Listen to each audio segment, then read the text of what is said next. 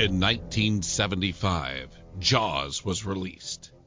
It is routinely regarded as one of the greatest films of all time and is generally credited with creating the concept of the summer blockbuster. In 1978, in an obvious cash grab, Jaws 2 was released, failing to have lightning strike a second time, but presenting a generally enjoyable film. In 1983, Jaws 3D was released, shamelessly attempting to take advantage of a gullible audience.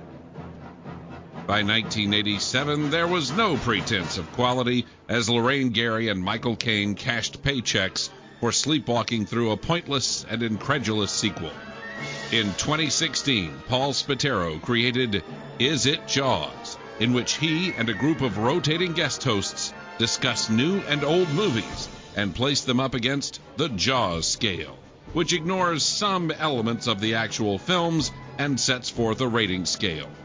Jaws, an all-time great classic film. Jaws 2, an enjoyable film with some flaws but worthy of multiple viewings. Jaws 3, a moderately enjoyable film. And finally, Jaws 4, a bad movie. Please join Paul and his guests as they ask the ever-important question, is it Jaws?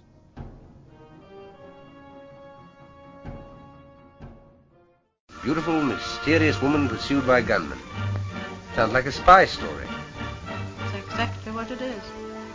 Only I prefer the word agent better.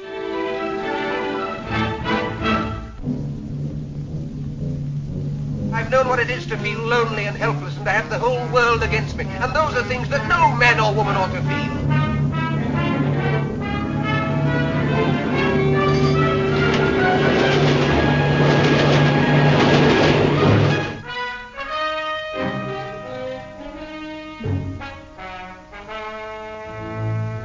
I can't stand it any longer. I'm going to tell them the whole story. You want to hang me for a murder I never committed? As long as they hang you, I don't care whether you committed it or not.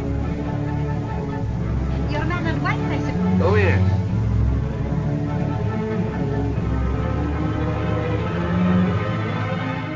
The very brilliant agent of a certain foreign power is on the point of obtaining a secret vital to your air defense. An enormously important secret is being taken out of this country by a foreign agent. There's a man leaving the country tonight with some... I'm just about to convey some very vital information out of the country.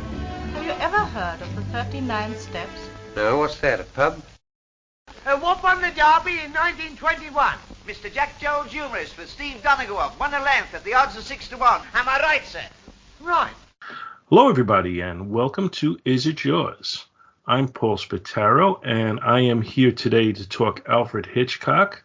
And to do so, I have Sean Whalen, Trey Hooks, and Blaine Dowler. Am I right, sir? Oh, you are right, sir.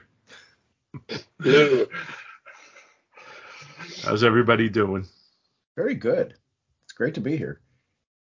So good. I'm a little suspicious of the Canadian in our midst this time, Paul. But other than that, so if you don't get our obscure references, it's probably because you have not seen the movie that we're talking about, which is the 39 Steps. Probably waiting for the sequel, The 40 Steps. The 39 Steps is a 1935 Alfred Hitchcock film, and it was a movie that I saw in my high school film class. That's the first time I ever saw it. It was my introduction to the MacGuffin. It was also my introduction to Alfred Hitchcock's formula of the man, the innocent man's thrust into the extraordinary circumstances and then put on the run, which is one of his formula things that he's gone with on many films. So I saw this movie, and I'm just going to say my first impression of it, seeing it in a film class, was I was very, very impressed by it and really liked it at that time. I had not seen it in many, many years until I watched it this week in order to prepare for today's show. And I'll keep my thoughts on my prep for today to myself. But again, on first viewing, I was very impressed with this. On that note, I'll throw it out to you guys. What was your first viewing of this, and what did you think initially? Sean, why don't you go first? So I hadn't seen this one before, and I'm a big Hitchcock fan. But I'm not going to pretend that I've seen everything. I typically, if I see his name on it, so when we said we're going to do this one, I'm like, oh great, it's one that I haven't seen. I'm intrigued by this one. There were points in time of it where it had elements of what some of my favorite Stephen King books have, and it's going to sound like an insult. It's not. There was like periods of a trudge of where it's getting to know the character. And I thought where it's really well done, when it's really well done, you get through that period and you know the characters so well that when they start doing really crazy things to them, you are really invested. And I thought this film did that really well. It had an interesting pace to it, that it's one of those films, do not, if you're watching it and you're like hitting these points where you're like, where is this going? Am I in? It's all for a purpose. And I think it's one of the things that worked really well for this film was the way that it built along the way, where it's a guy who I had no history with. I didn't know the premise of the film. I just was watching it because we were doing it for this. And it was really refreshing to walk in and just be guided along to the story, and found myself like partway through going, at first I was like, oh boy, I hope I'm going to like this one as we get through, and then find myself pleasantly surprised on where the film takes me. It's hard to do that because you're right. There's a formula there that you're mentioning with Hitchcock, but I felt that there was so much that was being done here that was fresh and different and interesting and atmospheric that I really got drawn into as the film went through. This was a fun viewing for me. All right, next on my screen is Trey, so I'll throw it to you. Sure. I first saw it probably about 5 years ago. I started kind of a letterboxed guided viewing through a lot of the films of the 30s. And my first impression was kind of what stuck with me this time. You do see a lot of early proto Hitchcock here. I think it speaks to his strength as a director that it still feels fresh, even though you have that thing. I always go to early comedy films to where you watch something like a Laurel and Hardy, and some people aren't as impressed as some of us are because they've seen, the 10th ripoff of that thing, right? First. Here it still feels fresh. And I think something that Hitchcock and his screenwriter collaborators don't often get enough credit for in the person thrust in a strange circumstance is how authentic and real the reactions feel to those circumstances that they're thrown into. You're a nice person and then you get punished for being a nice person, essentially. What do you say, Blaine? This is one I first saw not in University Film Studies class, but because of the University Film Studies classes. I took two of them. One we watched Rear Window, another we watched the North by Northwest, and one of my classmates was in there saying, "Oh, this innocent man getting drawn in. That why are we looking at this? This is nothing new. It's been done since the 30s." And he quoted the 39 Steps as one, and he went on this rant about how it seems to be, thematically similar and knocking it all off and yada yada. And why isn't the guy who directed 39 Steps giving credit? And when he finished his tirade, the prof said that was also directed by Alfred Hitchcock. I was like, what? And he had no idea Hitchcock had been directing since the 20s. So yeah, the themes emerged. But after that conversation, I figured, okay, if that's where it started, I should see that, just because I was worried that when I saw too many of Hitchcock's later films, the one that did it for the first time, if he's improved on it, may not hit as well. And I just found Hitchcock was a great director. So that's when I started getting this stuff and trying to watch all of it. But yeah, I do find that this is one I wouldn't have, or I didn't need to worry like I did about this not landing because I'd seen it. Because even though this is really where his trope of the innocent man getting drawn in This is where it hits full scale. He's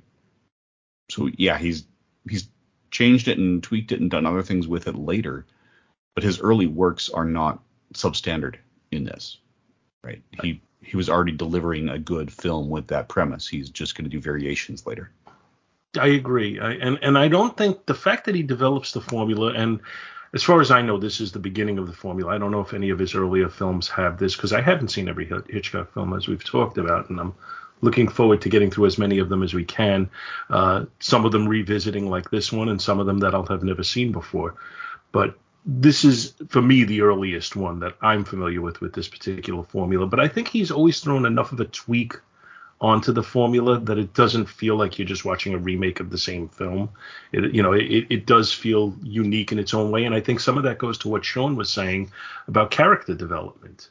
I think a lot of the characters do have their own personalities, and a lot of the characters in these movies are fairly significant actors who can let their personality take over. I mean, you mentioned North by Northwest.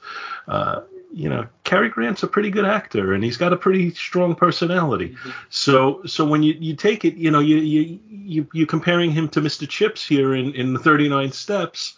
It's two different people. So I think that there's something to be said for that the character is big. Yeah, you can take the formula. Before we started recording this episode, we were talking about the formulaic nature of some superhero movies. And to me, this is just an example of how you can have a formula and do things differently enough so that it's still entertaining over and over again in its own way. As opposed to, well, I've seen that, I don't need to see it again.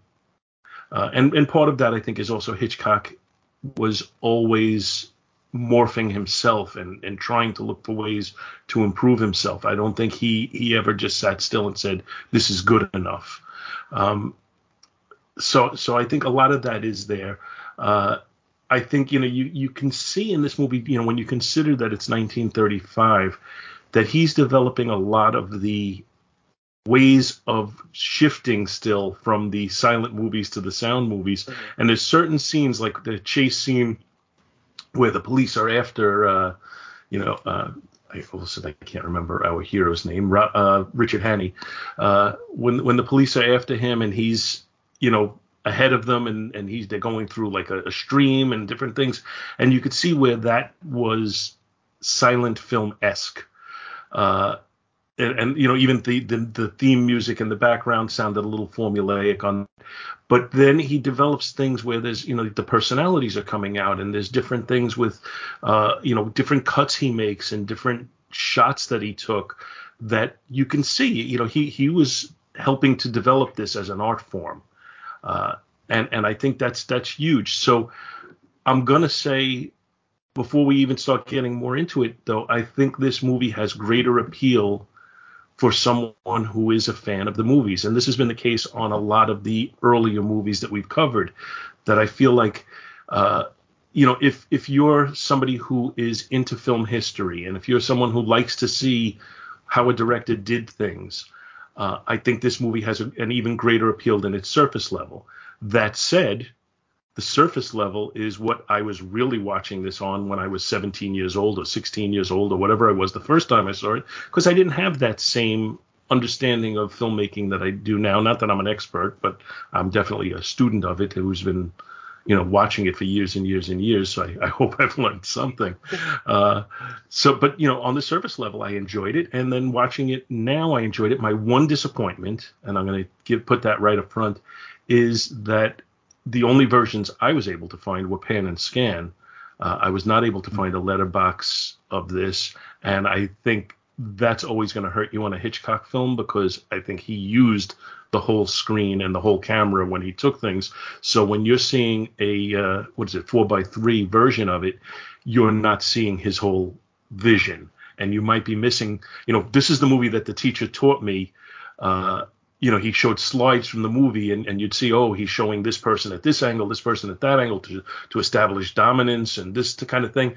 So Hitchcock had that in his repertoire all along. So if you're looking at it in 4:3, you're going to lose some of that. Not much, because he was filming in the British standard at the time, which is 1.37 to 1. I did not know that. So this was a 4:3 film in the original release. Okay, so then I didn't miss anything, and I was concerned that I was missing something. Now I'm going to have to watch it again. You mentioned something interesting, and I don't want to lose my thought on this one. There was a few minor nitpicks I had in the film, and they're nitpicks, and it really is more of a compliment to the film itself that the nitpicks were things because I was getting so invested in it. But you mentioned like almost a Keystone Cops kind of sequence when he was escaping the police. And the few times that happened, like how he burst out of the window, I'm like sitting here, no, don't go here with this, because this has been so like realistic and captivating. I'm like, don't make it that he can get away that easily. And it was little thing. There was a couple little things like that I didn't want there because I had become so invested. And that's probably the most sincere compliment I can give the film, is the journey along the way. I mentioned the trudge earlier, and one of the reasons why I say it as a trudge, you got to introduce a normal for the character, right? Where you get kind of like a baseline as far as who this person is. And what I loved about the lead, and it's where we're talking about that this isn't formula. The thing that I really like about the lead is he's a handsome man, but he's a human man. Like, it's not like everybody loves him, he's great. There's points in time where he's a jerk. and I really like that during the film, because he's got kind of this layer about him where you get the handsomeness, you get the danger. You know, when he encounters the husband and wife, you see that aspect of him, but it's a multi-layered character. And I think it's what keeps him fresh. You mentioned North by Northwest. It's a different character than that film. And I love that you can like look at these two films together and go, yes, this is a Hitchcock formula. But Cary Grant's character in North by Northwest versus this character are very different characters. The journey that they're going on, while you can kind of put it into that formula, is a very different journey. And it's the twists and turns along the way that pull you through the film that make you go like you're the fish on the hook then. And anything that got nitpicky for me in the film, and I'm minor things like the one I mentioned, the bursting through the window kind of thing, I'm like, no, not a Keystone Cop moment here. I don't need it because it's so good. I liked that the nitpicks were things that was me being protective of the journey that I was going on with the character. I love the fact that until she overhears the fake cops at the inn, Pamela tries to turn him in at every single step. Any movie today, when he busts into the train car, she would play along with it. But I just love that right from the jump. She's like, yeah, no, I don't know who this guy is. He's the murderer you're looking for. Take him away. Yeah, he broke the formula that didn't even exist yet. And I like that because that's where it felt realistic to me. I was like sitting here like, yes. And then you get where she feels bad because you find out that everything that you thought that this lunatic man was saying was false is now all of a sudden true. And you're faced with that, and you've got to view him with fresh eyes. It was really intriguing. Well, and where I thought Madeline Carroll gave a great performance is the danger that she's in changes at that point.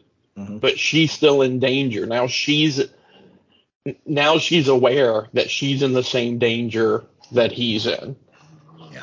Yeah, her perception of her enemies shifts, but she is still in jeopardy. She just realizes, oh, I've teamed up with the wrong side. Yeah, exactly. And but her reaction is very believable. You know, this guy comes in here. The police are the authority figure. You know, your natural inclination.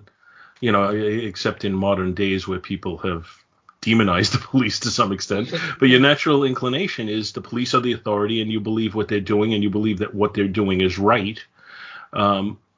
So somebody comes in and says the police are after me for murder, protect me. You're thinking, screw you. Why would I do that? You know, if they're after you for murder, you probably killed somebody. Why would I trust you above these authority figures who have been presented to me? And then, it's turned around. You find out that either the police are, in this movie, either they're in on it or they're misguided, one or the other. But either way, the police are wrong. So that's a very good aspect of the movie, because her motivation is believable. Exactly. And she's actually a strong character. She's got agency. She is doing what she can to fix her life. And if the audience members sit down and go, well, what information does she have in front of her? Her choices are completely reasonable. Right? The audience is in on it. We know that this guy's innocent. But most characters in the movie don't. I even like it when he goes to the police and he spells it all out. He tries to trust them. He thinks, okay, now I've got enough proof. I've got the story. And then more police officers burst in. He's like, okay, yeah, thank you. Finally, do you think I enjoyed sitting here with a killer? He realizes, yeah, he's not convincing anybody because the truth is so ludicrous. And that is the thing. The truth is ludicrous. Well, the truth is ludicrous, and I alluded to it in the beginning, and I want to be very clear. I'm not, when I say this, I'm not promoting bigotry in any shape or form, but there's a really subtle prejudice against him throughout the film because he's Canadian that instantly makes him an outsider, and I really like that it's there, but it's very subtle. Art, imitates life, as we all say. And then to the point of you're not promoting that. Well, you should see, look how wrong that is and how it really affects the outcome. We all know certain elements of it. And this guy is being that is a major factor against him in the film. I actually really loved in 35 that he was exploring that. Sitting here, wow, that's pretty advanced that we're throwing this in there. It was an intriguing little piece. One of the things that I really enjoyed was when we mentioned the police chief or whatever, the fact that he was mentioning that the person you're accusing is my friend. And if you took a look at the social parties that they're having together, that whole social circle that they're running into, you could see there's another layer of, if I believe you, my world's imploding here. This is my social life. Look at the parties they're hanging out with. These are people that I see all the time. You're going to tell me now that this guy is a spy and he's doing this, and you think I'm buying into that? Because he starts going after that friend of his, and it's a real interesting ethical layer where we all know he should. And we're like, listen, I don't care if he's your friend or not. You should still be investigating this. But yet you get the human side of, how can I'm going to insult this guy and that will change my world. And you're like, wow, this is deep. It does explore some interesting ethics of people in subtle ways. And I like that subtlety of it because I feel that's more human and more interesting than we're going to go over the top with it. So it's smacking you in the face, which feels more awkward. It doesn't feel organic. This felt like a thriving world versus something that was going too over the top. And it's when it did go over the top in those few little nitpicks, I didn't want it to because it felt like I was hanging out. And I liked that. Yeah, well, it's like Professor Jordan's wife. My read is that Professor Jordan was not leading a secret life from his family. She completely knew and was complicit in everything that he was a part of. Yeah, and you think that maybe she is in the dark, and that somehow she's going to be his ticket out of this somehow, and she's not. Which we've talked about again the formula and all of that. It's like. You look at the formula that eventually really developed from this, and he subverts a lot of the thoughts that you'd have from that, which is just terrific.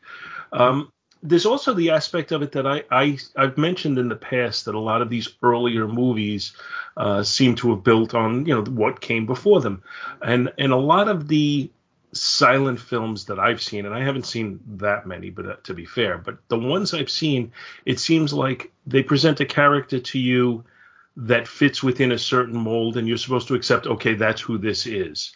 And when they first went to the talkies and as they were developing, I think there was still a lot of that cinematic language that went into these films, whereas this one, I feel like it's Hitchcock showing us, no, I'm going to develop the characters and I'm going to make them a little different than what you think they might be.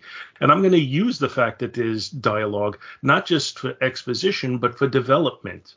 And I really think, we're seeing here the advancement of the storytelling narrative, the methods of making that storytelling narrative available to the viewer. So again, that's one of the reasons why I feel this movie is superior for people who have an interest in looking at it from that level as well. You can look at it very surfacey. You do not have to dive into it because it's a fun story. Well, fun in its own way. Just to watch. It's an entertaining story. That's probably the better way to say it. But if you have any interest in trying to see the cinematic language of it, I think it gives you a whole nother layer to enjoy this movie on. It does, and it does it by avoiding problems that would be rampant in the 1970s and 80s detective shows. I'm a fan of the genre. I've got so many complete series on DVD. But in a lot I'm of going to interrupt episodes, you there for a second, Blaine, just to say I can tell you Blaine has already gotten his 2-year-old daughter addicted on Columbo. So, yeah. Okay, now go ahead and make your point. But yeah, a lot of the more weakly written episodes, the characters other than your detective and the killers are more like props. It's like their existence is only to provide either clues or red herrings. And that's it. And there's no need for them to exist outside the story. Right? They are props in the detective story, whereas the characters here, you feel like they have lives. Like, you feel like Pamela's life is being interrupted. We don't know what that is, but just her choice is like, no, I want no part of this. She's impatient to get out of it. And, the police officer, we understand, yes, that there's that social aspect to it. The farmer and his wife, right? Even though the farmer's wife chooses to trust him, we believe that they have, they've got fully realized lives. We understand a lot about what motivates it. And part of that is because Hitchcock's goal in this was to make each scene like an episode. So he wanted little standalone stories with every new person that Hanny encountered. And he wanted it he said he was willing to bend the laws of plausibility here for the emotion to keep it going and going and going. So he escapes one thing and immediately gets swept up in the Salvation Army parade and then gets mistaken for the speaker at a political galley and then goes to make sure Hanny has no downtime at any point. He's constantly on the run and he's constantly moving from A to B. The farmer and his wife sequence was brilliant. And what I really loved about that was the casting, the storytelling, the characterization. I mean, if you, to the point, Paul, you could watch this very surface level, but if you're really watching this and you're paying attention to a scene like that, you cast the farmer as this insecure husband. And I mean, this is stuff that is done very subtly. He's older. He treats her poorly because of his insecurities, right? It's this need to be dominant and things like that. You get that. But this isn't like explicit. It's stuff you just see through the scenes as you're watching it. Now, all of a sudden, he's this guy who's like trying to get money anywhere he can, easily, this strange man shows up at the doorstep. He kind of wants nothing to do with him until the fact that he's offering him money. And he's like, you can stay here the night if, you're willing to pay. And it's clear like he's, willing to do that. They have this guy sleeping in the cupboard, and he's wary of him when he sees conversations with his wife. And it's not that he doesn't trust his wife, it's that he doesn't trust himself. He's suspicious that like this guy's handsome and that she's beautiful and that she's going to be taken by him when that's not really what's going on. I mean, maybe she's intrigued by, the fact that he's handsome and something like that. Sure. But in the end, all she's really doing is listening to his plight and making a judgment call as far as whether or not am I going to try to help this other human being who's asking for help. She's actually a good person. And that's about it to her. When he's watching her in the window, and watching them, what he thinks is going on is not what's going on. And we know it as the viewer. And it's interesting to be able to look at him as a character in that moment and see layers to him. Not a lot of films do that because they're supporting characters. I mean, and when I say supporting, I mean that's such a short sequence, but for creating atmosphere on a journey, the fact that he fleshes those things out are what made this journey interesting for me. It was every set piece that you went to was fully realized. There was nothing that was there that was like flat cardboard. It was all three-dimensional, and you felt like you were in a living, thriving world. Because you think of our most simple set piece was his apartment in the beginning. As he goes out into the world, now he's thrust into this like living, thriving world, and that's where the movie really opens up. And you see him being chased, and you see people, police on the hill. You see him with this family. That part was just really intriguing, and for a director to be doing that, this is a 35 film with its layers of what he was doing in cinema. It's like, wow. There was all he could ever do at this point in time. You could redo this same formula over and over again, or play around with different set pieces and make unique stories, which is what he did. And I love that I watched this one and go, this is not at all North by Northwest. Yet I see elements of the formula. And this is how you do it. When we were, like I said, we were talking about fatigue going into this. This is how you take a formula and do it in such a way that you can keep it fresh. Because that part, when I can go gushing over the husband and wife sequence, that should be something that's a passing element of the story. Instead, I was captivated by everything from when he walked in to when he's leaving and she's giving him a coat that plays so much importance later in the film. It just really brilliantly done. There's so much about that, what you're saying, that I'm totally on board with, and the thoughts are racing through my mind, and I want to try and get some of them out before I forget them. But first of all, yeah, the farmer and his wife feel like fully realized characters, even though they're only, I don't know how much screen time they have, 5 minutes, whatever it is. And you create the backstory in your mind for them that just kind of fits. That you see this, she's married to him, it appears, out of circumstances, whether it's for financial or if it was an arranged marriage or whatever it is. But clearly, he sees her as kind of his prize, but there's not really no love there or anything. She's a possession. She's loyal to him to the extent that she wouldn't, I don't believe she would cheat on him or anything, but she's her own individual character enough that she's willing to go against what he would want her to do by giving Hanny the code and sending him off because she doesn't trust him. He's totally motivated by money, and she's saying, he's asking what they'll pay for a reward for the guy. So there's so much there that I think is true. And then I just keep coming back in my mind to the fact that, we keep talking about the formula, but this is the infancy of the formula. He didn't take the formula and break it.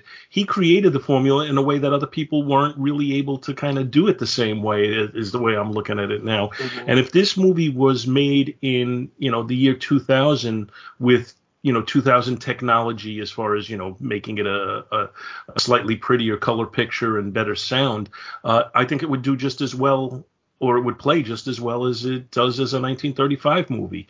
I don't think, I think it would have been successful in a movie theater at that time, despite the fact that at that point, the formula was established. So there's a lot to this that just stands out to me as really just excellent. Is the easiest way to say it. It is, even early on when he's talking to the milkman and trying to get away, right? Hanny tries to tell his story, and the milkman doesn't believe a word of it. But there's two spies out there, and he thinks his life is in danger if they catch him. So he says, "Okay, I'll tell you the truth now," and makes up a story about how he's slipping away from a married woman, and those guys out there, there's her husband and brother, and can you give me this as a disguise so I can get out in one piece? And the milkman's like, "Okay, yeah, you could have just said so. Here you go. Good luck, sir." And I love that the milkman was all in on that. He's like sitting there, "Oh, wait, that's all in it? Oh, yeah, I'm in on that." It's like, yeah. which I actually felt was, again, a flawed human element of the story. Like, I felt it was very believable, but I'm laughing that, like, yeah, and that's another layer where Hitchcock, again, adding reality, I think, to the film. that part was really great. He's making it, he does it with that, and he does it with what's her name, Pamela, that the truth is unbelievable. They're not going to accept the truth. So he's got to make up the story to get believed. And that is a great aspect also. You mentioned at the beginning, Paul MacGuffin. I like that the most inconsequential and least believable part of the film is the thing that the 39 steps, which let's just talk about that for a second. That is so pulpy, right? This secret, sinister political group called the 39 Steps. We never really know what that means, right? Their plan is that they've somehow gotten this super secret plan for like an aircraft engine or something to have someone with pretty much photographic memory, right? And their plan is we'll get him out and he'll be able to tell whichever government the plans. I hope Mr. Memory can draw, because I don't know if you guys have ever seen like plans for like aircraft engines or something. They're not something that you really verbally describe. But it doesn't matter. And that's what's great. And another aspect of that's great is you meet Mr. Memory at the beginning of the movie, and he's just a quirky, fun character that you forget about until the end of the movie. And then all of a sudden he's part of the MacGuffin. But I like the kind of denouement of it all, right? You don't quite get it at the beginning, but it kind of makes sense. He's almost like a Batman villain. He has a compulsion to answer the question, right? So when he throws out, what is the 39 steps? The guy can't help himself. Yeah, that was a very cool element of it too. And again, I like the fact that you kind of forget about him. You in the beginning, it's like, oh, I could see myself going, being there and throwing out a question and seeing his answer. And anybody who hasn't watched this yet, that was the reference I made when I gave the "Am I right, sir?" earlier in this episode, in this show. But he then when he comes back, it's like, oh, that's what they're doing here. And it all just kind of ties together, and I do appreciate that too. I've talked sometimes in our James Bond retrospective that a lot of times the elements that occur seem to be just because they're convenient for the script, and as a James Bond fan, and I am a big James Bond fan, you have to be willing to just say, yeah, that happened, and just kind of go along with the ride rather than try and look for the logic that brought Bond to this particular place. In this movie, it doesn't play that game. It doesn't play fast and loose with that kind of aspect. There is a logic to what goes on. And there is, when at the end, when it all comes together, you say, that's why that happened. That's why this happened. And I appreciate that. One other aspect of it I wanted to mention was and I don't want to spoil too much, but just the character of Smith, who gets him involved in the first place. You have anticipation for where she's going to be in this film, and then that gets subverted as well. I'm only going to say that. But to me, that's one of the beautiful things about watching this is almost, what is it? Almost 80 years later, almost 90 years later, excuse me. We can look at this and see fresh elements that we would not expect. And that can't be easy to do, especially on a formula that people have copied many, many times over the years. And when we're looking at a movie in 1935 based on a novel, the actual novel itself has no prominent female characters. Wow. The initial spy was an old male college friend, and there was no love interest on the way. He's running alone. So it's actually a very good novel. The first time I read it was because the Project Gutenberg app that I have in Canada, it's not released by the Gutenberg people, but it pulls from their database.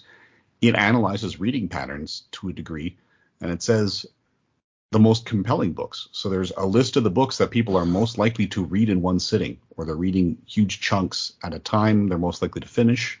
They tend to binge it. And this is number 3 in the entire Project Gutenberg database. The novel is very good, but it goes in a different direction. The 39 Steps does not have the same meaning. Mr. Memory does not exist in the book, nor do the female characters. So there's the milkman escape, and there's running over the Scottish moors, but there's a lot of divergence after that. I do recommend the novel. It is very good. It's actually the first of 5 novels starting this character. It starts as an innocent man drawn in, and apparently he becomes a spy, starting with the second book, which I haven't read yet. The Green Mantle is that sequel. I really wanted it to be the 40 Steps. It's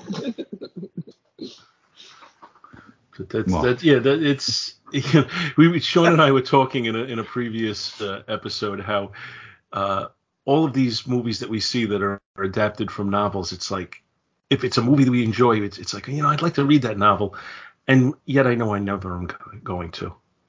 It's just never going to happen, unfortunately. This one I might read though. And I'm generally saying that because I liked the character so much, and I like the idea of knowing that in the novels he actually becomes a spy.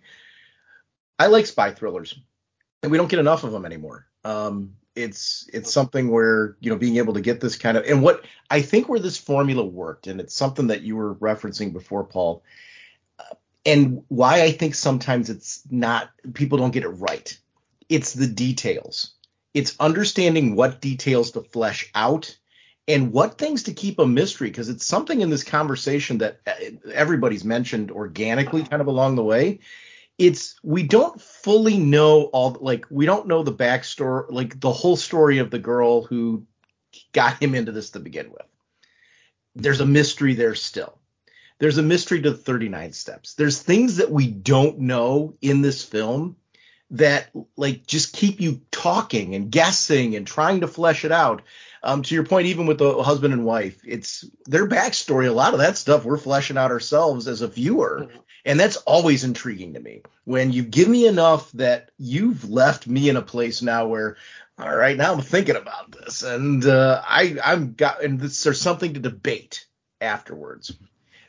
But you got to give people enough that they get to that point.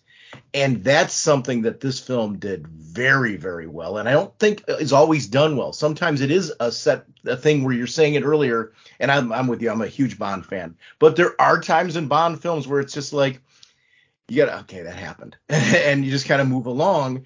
And this film didn't have that. And I think it's to the when you're taking something that isn't attached to a franchise, it's going to help pull you through. You need to be able to do it throughout the story in the film, where this is very well self-contained, but boy, it keeps me thinking afterwards. And now that you got me intrigued with this book, that hey, it's number 3 of the one that's saying that when you start reading this one, you're more than likely going to finish it based on what the metrics are saying. Yeah, and finish it in 1 or 2 sittings. Yeah, I mean that to me, I'm like, oh, I might be picking that one up because there's more. And this did leave me wanting more in all of the right ways. I wanted to know answers to the mysteries. I wanted to see where the character went. That's a success of a film. It's not about whether or not they actually give you a sequel or whether or not there's continuing stories. It's that they've got your interest in wanting that. And that's a successful suspense movie. Yeah. And the books are, or at least the first 4 books, are public domain in the U.S. now. Because the U.S. is publication plus 90 some years. I forget how many. In Canada, they're all public domain because at the time they fell into public domain, it was Life plus 50. Starting this year, they did Life plus 70 at the request of the U.S. government so that the releases line up a little bit. So you guys have the first 5 or 6 Agatha Christie novels are now public domain in the U.S. They were supposed to fall into public domain in Canada in about 4 years, but when they fell into public domain in Canada, we were going to get her entire library right up to the 70s. Oh, wow. Now it's going to be more like 25 years. I'm going to do a 100% about face on my reading of this book right now, based upon just the conversation that went on. I went into my library database and I requested the book. It is only 149 pages long, so I think I can do it in 1 or 2 sittings. So I figured, let me give this a shot. Yeah, there is also a an edition that has all 5 Richard Hannay novels in one cover, which I think you hit on something, Sean. I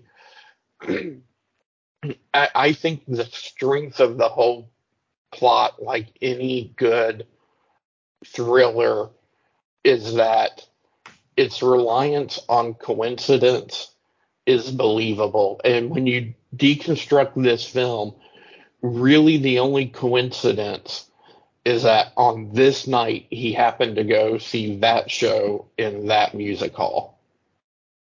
Yeah. Everything else is perfectly logical in how everybody reacts once he makes that decision. But that's a decision that anybody could make. I mean, we were talking beforehand, the Marvel's coming out. Some of us are seeing it tonight. Some of us are going, other nights. Completely believable coincidence, right? So, I just, and I'm with both you and Paul. I kind of want to see the book now, especially because for it to be that highly rated and with a lot of the pieces that we've really focused on as being great moments in the film not being in the book, I kind of got to experience the book now. And to be fair, to put my laziness on the front, the fact that I know I can finish it pretty quickly is a factor. If I had to commit to a 500-page book and say this is going to take me, with the free time I dedicate to it, a couple of weeks to get it done, I don't know that I'd be so quick to jump on board. Yeah, it's not The Stand. Yeah. Yeah, exactly. To see though, actually the point of the page conversation on this one is, do you then seek out the other ones afterwards? Because that's the part I think what's most intriguing for me is reading the work that inspired this film, but I'm actually intrigued about the ones that come afterwards.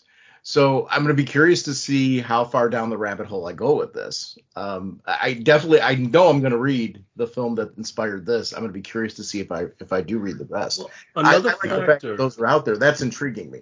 Yeah, I think I'm going to. I'm sorry, but another factor really quick is that just how accessible the storytelling is, because this is storytelling from another era, and sometimes when I read that type of thing, I find that the methods of telling the story are different enough from current methods that it's a little off-putting to me. And if that's the case, then I probably will just read the one and stop. Yeah, I do find it's an easy read in that sense. I haven't read the sequels yet. I probably am going to continue on through at least Green Mantle. They didn't get specific, but reading when Hitchcock and Truffaut, when they were doing the interview, but I've got it in print, he was a huge fan of the author, and apparently that Green Mantle sequel was a fairly heavy influence on his original Man Who Knew Too Much, which we've already discussed. We enjoyed, so they didn't go into the details, so now I'm interested in reading Green Mantle just to say, well, what elements were pulled out as the influence. Sure. And if we keep going, maybe will we see some other elements in the John Buchan novel showing up in Secret Agent or Saboteur or some of the other Hitchcock films. So yeah, this podcast might be why I pick up Green Mantle and read that. But I don't know why I haven't yet, because I tried rereading 39 Steps for this podcast, but I have been swamped this year, including reading other novels for another podcast as, ancillary materials for the Babylon 5 podcast we're launching in January that Paul joined us for in the first episode. Blaine, why can't you find the time with doing several podcasts, having a full-time job, having a 2-year-old daughter, and watching all these things? Why can't you find time to read more? Yeah, I think it's because 7 of the 8 courses I'm teaching this semester I've never taught before. So there's a little bit more planning than usual this year. Okay, well, we'll forgive you this time, but next time we expect it to be read.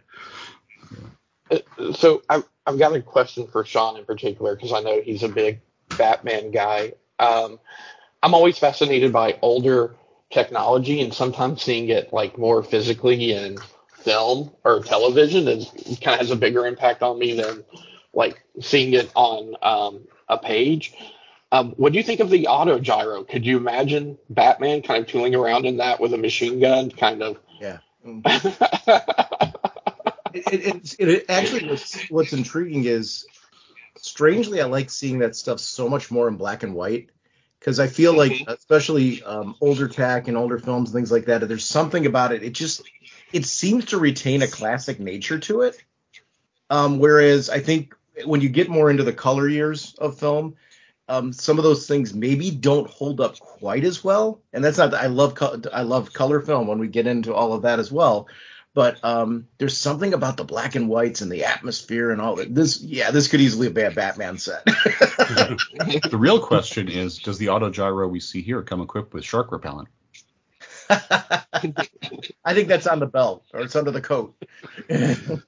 I suspect that, in 1935, seeing that on the screen would be the equivalent of seeing some sort of great CGI spaceship thing nowadays. Mm-hmm.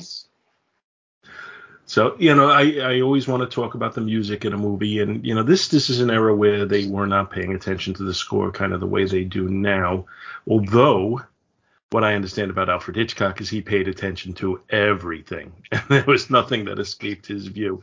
But what I saw on Wikipedia is basically he was not happy with Jesse Matthews, who was the composer of some of the music that was actually used in the film, and that he had a level of not happy before this was done, but used this music anyway, as well as some other stock things.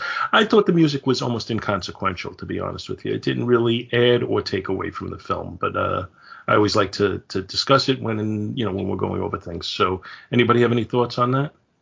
I would say the music was mediocre, which might actually make it the weakest aspect of the movie.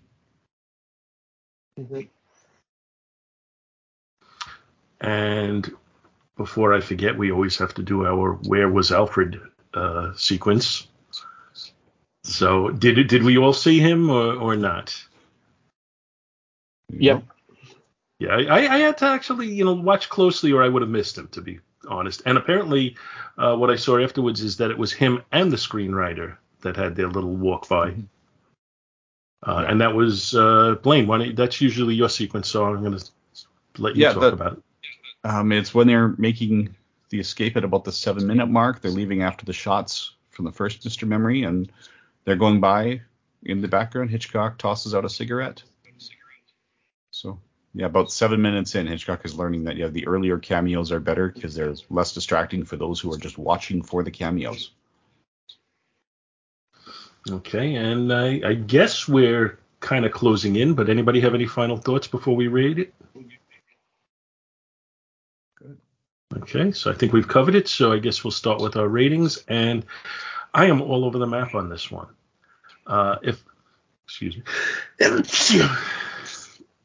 If we're watching this purely from a from an entertainment point of view, I think it also depends on your willingness to watch black and white movies, which are older. Something that nobody in this particular conversation has any problem with, but I know other people do. And for them, I still couldn't rate it lower than a Jaws 3 because I do feel even on its surface level, it's entertaining. So then the question is, once we get beyond that question, is it a Jaws 2 or is it a Jaws? And I'm so tempted to go Jaws on this, but I do feel that Hitchcock cleaned up the formula, as he went on. He developed it further. He built on it. So I'm going to go with an extremely high, scraping Jaws, but a Jaws 2. No, I was agreeing with you, Paul. I'm in the same place with a really high Jaws 2. I know you said before that, there's not a limited quantity of film under the Jaws umbrella. But I know that Hitchcock has definitely done better, as great as this film is. And it's, if you say let's watch Hitchcock films, I think it would be one of the ones that I would want to watch, like we did for this, obviously. But it's not a film that kind of jumps to my, every year, every couple of years, I need to watch this list. So for that reason, I think I'm going to give it a Jaws 2. I think I totally fall in the High Jaws 2 category on this one. And the reason being, I agree with what Paul said earlier. It's funny, during watching the film, I actually thought at one point in time, I'm like, I might give this a Jaws 3. And where it was is that trudge that I mentioned. But such an essential part of the film. And that was a passing moment. But when you take a look at this whole thing put together, and one of the reasons why I think it has to be a High Jaws 2, is it does so many things so well and so uniquely in a way that I think other films just get it so wrong. And it goes back to what I said about the details. I think the details and the set pieces, and when I say set pieces, I'm talking about not just the locations, but the individuals involved, the acting talent involved, and the storytelling. This film just nails it. It's a must see. I think if you're a Hitchcock fan and you're looking to explore Hitchcock films, that's why for me it's a High Jaws 2, because I think I would highly recommend it. I'm on that fence of, there's a lot of Hitchcock films that I go back to over and over again. I don't know that this is quite there, which is what would put it in the Jaws category for me. But I know, like, if we're sitting around and saying, hey, I want to do a follow-up conversation about this, or somebody wants to do another podcast about this, I'm all in on watching it again, and I know I'm going to enjoy the experience of watching it again. I would say, though, for people who are asking me for a list of Hitchcock movies, this is one I would put on the list of you should see this. And it's one that I would say do not miss it. It's in the short list. That's why, to me, High Jaws 2 is you've got to at least see it. But I agree with you on the rewatchability. I think that's going to be the piece where it's in Jaws where I'm like, I know I'm going to watch this over and over again. North by Northwest is already in that category for me of, like, I rewatched that over and over again. It's skirting that line. I don't know. It'd be interesting to see where this one goes, but I'll stick with my High Jaws 2. Okay. So that leaves me. And I mean, part of me really wants to give this a Jaws, but if I think of, that Jaws rating as, this is one where I will deliberately schedule a periodic rewatch. Yeah. Jaws 2 is watch it every time it's convenient. Jaws 3, if we think of, Paul talking about the flick test, so much as, flicking through remote channels, it doesn't exist anymore. Like, to me, Jaws 1 is you plan the rewatch. Jaws 2 is you stop and watch it when it comes up. Jaws 3 is, okay, let me see what else is there and I might come back to this. And Jaws 4 is, no, once was enough. And in that context, I would say this is a 2. This is one I enjoy watching it every time I watch it, but I rarely sit down and say, I feel like watching 39 Steps right now and go pull it out randomly. And I think some of that might be because Hitchcock's repertoire is so deep. Like, as much as we've been raving about this the whole time, he's probably made 10 films that are better. Yeah. I was going to try and explore that. Yeah. So along those lines, what do you guys think about what we should do next? So this way the listeners know what to see if they can watch between now and when we do it. I would say just my gut says, because this is one of his better known black and whites, my instinct is to go maybe one of his lesser known colors. So, I was just having the same thought, and I'm going to throw one out to you to see if you guys are interested in doing it next. I mean, we're going to try and do everything, but one that I'm not sure I've ever watched before, and I was just looking over his filmography. How about Marnie? Okay. Ooh. Okay. Yeah, I'm open. I was actually going to throw out Torn Curtain, which is the one he did immediately after Marnie. I've seen Torn Curtain. I like the idea of putting one on the list that I haven't seen yet. Okay. Yeah, we could do that. So in that case, we'd be going with Sean Connery rather than Paul Newman. Yeah, well, we will get to Torn Curtain. Oh, yeah. It's just a matter of how old I'm going to be by the time we do it. But for now, that's, if anybody who's kind of interested in following Hitchcock with us, that'll be the next one that we're going to cover. And thank you, everybody, for listening. And thank you guys for coming on and having this conversation. I really enjoyed it. As did I. Thank you. She's seen him. She's on her way down to the store. Now, sir.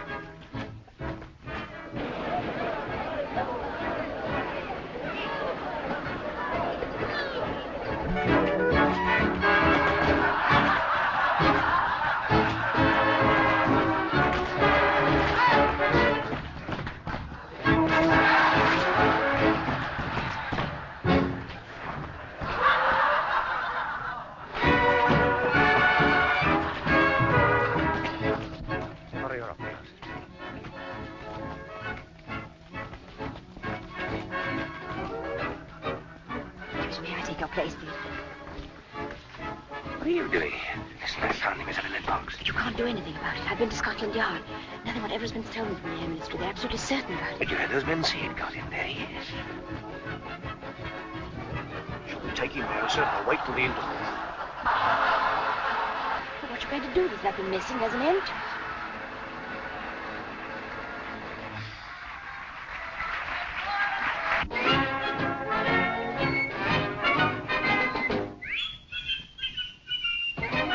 Hear that, Jim? It's that damn thing I couldn't get out of my head. Now I know where I heard it before. Of course, that music hall. Annabella's... Ladies and gentlemen, with your kind attention and permission, I have now the honor to present to you one of the most remarkable men in the world. It's the same little man. Every day he commits to memory 50 new facts and remembers every one of them. Facts from history, from geography, from newspapers, from scientific textbooks. Millions and millions of them, down to the smallest detail. Test him, ladies and gentlemen. Ask him any question. I've got it. Of course there are no papers missing. All the information's inside Memory's head. Mr. Memory. But I still don't understand. Don't you see them? The details of that Air Minister secret were bottled, memorized by this little man, and then replaced before anyone could find out. That's why he is here tonight. To take Memory out of the country after the show. But surely some gentleman here would like to speak to you. Question, please. Question, please. Where's the boat race? When Miss Florence Nightingale died. What is the height of the about? You Richard Hannay? Listen, there's something you ought to know. Hannay, come along quietly. Yes, but look here, that man on the stage, Now, don't look here, old man. You don't want to cause any trouble and spoil people's entertainment. Where's the capital of... What are the 39 steps? Come on, answer up! What are the 39 steps? The 39 Steps is an organization of spies, collecting information on behalf of the Foreign Office of...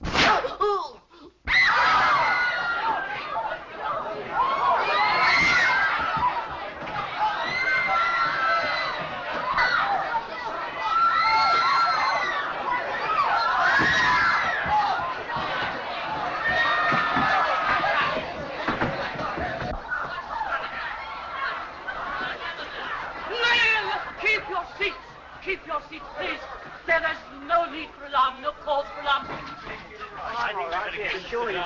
I don't want a chair, no. All right, now, no, let me rest here. I'm all right. Take it easy now. Take it easy. I'm all right. Get the girls on straight away. The girls into Doctor right away. Mr. Memory, what was the secret formula you were taking out of the country? Will it be all right me telling you, sir? It was a big job to learn it. The biggest job I ever tackled. And I don't want to throw it all away, sir. It'll be quite all right. The first feature of the new engine is its greatly increased ratio of compression, represented by R minus 1 over R to the power of gamma, where R represents the ratio of compression, and gamma, seen in end elevation, the axis of the two-line of cylinder, angle of 65 degrees. Dimensions of cylinders as follows. This device renders the engine completely silent. Am I right, sir? Quite right, old chap. Thank you, sir. Thank you. I'm glad it's off my mind. At last.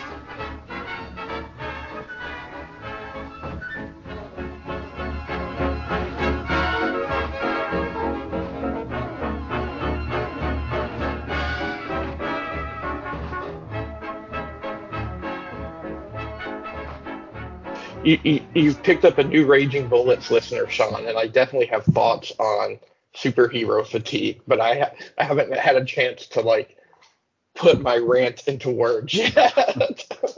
I'd love to hear it, but because it's a thing that's out there right now, and I think people are all over the place on it. Rightfully, I mean, rightfully so in all cases.